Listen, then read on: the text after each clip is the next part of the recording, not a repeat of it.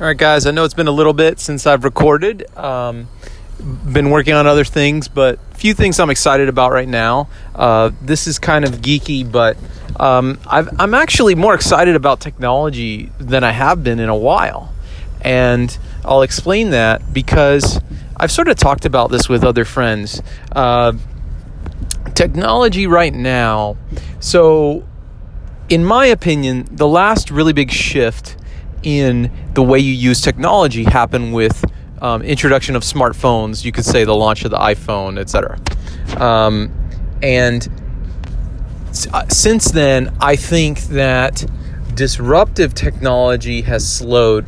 We could get into like a whole academic definition because disruption as applied to business is an academic term. It has a very specific meaning. But I'll give you an example. What is the last, I asked this on Facebook, my Facebook wall, what's the last big new app that launched? And I said it was Snapchat. And Snapchat actually launched, I believe, it's no later than 2012.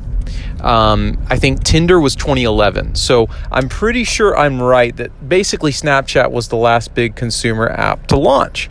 And if you think about it, Snapchat wasn't that innovative. So one thing I've pointed out is people make big deals about app stores. People make big deals about new startups. But really, the number one things you do on your phone are the same things you were doing on your computer.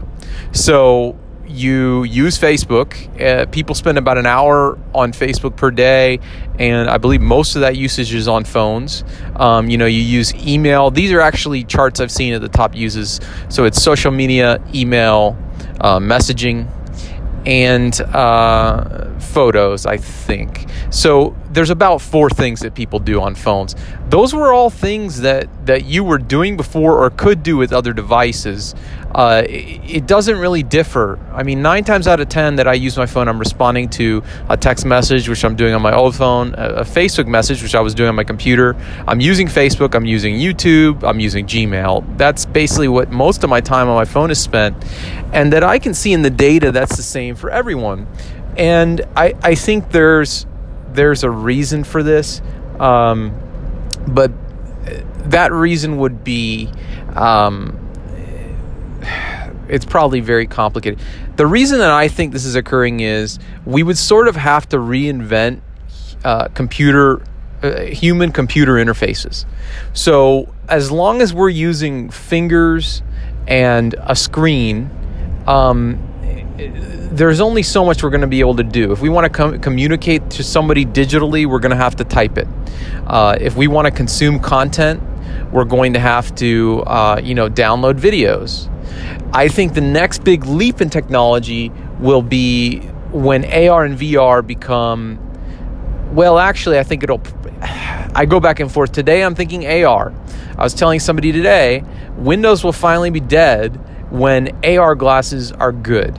And that assumes you won't just be using Windows. So let's just say desktops. But what I mean by that is if your smart glasses are good enough, you can just pop smart glasses on and replace your desktop computer, because just have a desktop computer monitor floating in your vision that looks just like your Windows computer. And Microsoft is already doing this with HoloLens.